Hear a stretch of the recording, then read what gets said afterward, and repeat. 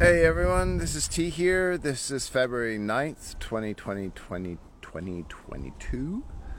And it's episode 71 of the End AIDS series that I began December 1st last year on World AIDS Day. So it's above zero today. It's not too bad. And it is Southern Time Productions Funding Drive 37. So today no big topic come to mind right away. But as I talk, I seem to come up with a topic. Just really happy seeing the social media and videos of cops speaking out in Canada. 2 in Alberta, 1 in Calgary, 1 out in Edmonton, made a video saying what they saw with the auto police taking away people's fuel, and their means to rightfully keep on rightfully protesting, covered by the Charter of Rights in Canada. They said, this is not what I signed up for, and that's great to see. That's really good to see. And then there's another video of a mother who was speaking to the CBC camera crew and presenter at in the Ottawa Centre, and saying that they're getting child services involved to see if these kids are being taken a way to get the protests to stop that way. Take the kids away, and then the protests will disperse. And this mother was saying, who was there with her kids and her husband, she said, and she was a nurse that spoke out, I think, before the vaccine mandate even came in, and she spoke out about the what was happening, and she was a hit piece. CBC did hit pieces, wrote articles against her, and maybe broadcast it. I don't know, I didn't see it, but she lost her job because of that before the vaccine mandate for healthcare workers, which my wife lost her job because of that.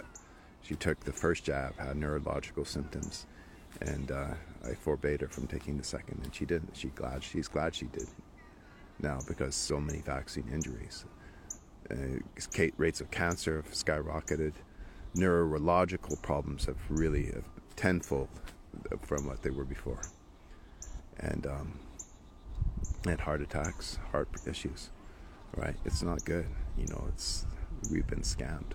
It's plain as day if you critically think and get away from the brainwashing, the mind control. People, we have to say things like they are, instead of, oh, you didn't say the right thing, you didn't think the right way, you got to fit in the group. Screw that. Sorry. I've never been one. My father, none of my brothers have. Well, my oldest brother, he kind of fits into the crowd. Yeah, he gladly got. But my other brother and my dad especially were never ones to fit into the crowd. We because the crowd often, goes wrong, right? Many people supported Hitler.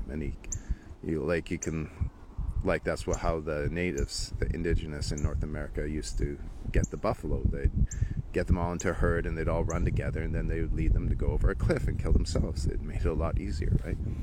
Humanity's quite like a herd mentality, and that's what we need to address. That's the real disease.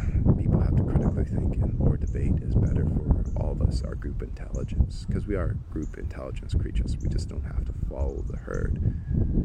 We need each of us to take personal responsibility for the world that we create. And so that's what's so beautiful about being human, right? No AI robot. Robots are like insects. They follow a herd. They follow the hive mind. And if the hive mind does something wrong, then they're all screwed. The whole species is doomed, right? This is what humanity's facing right now. If we go down this transhumanist agenda, we're all screwed. There won't be any humanity left. We'll be cyborgs. The Borg and the next generation had no will of their own. They're completely controlled. They're half machine, half biology, and they were controlled by the Queen Bee, the Queen Borg, right? That's not a world I want to live in, or my kids. Anyways, guys, sign off. Talk to you tomorrow.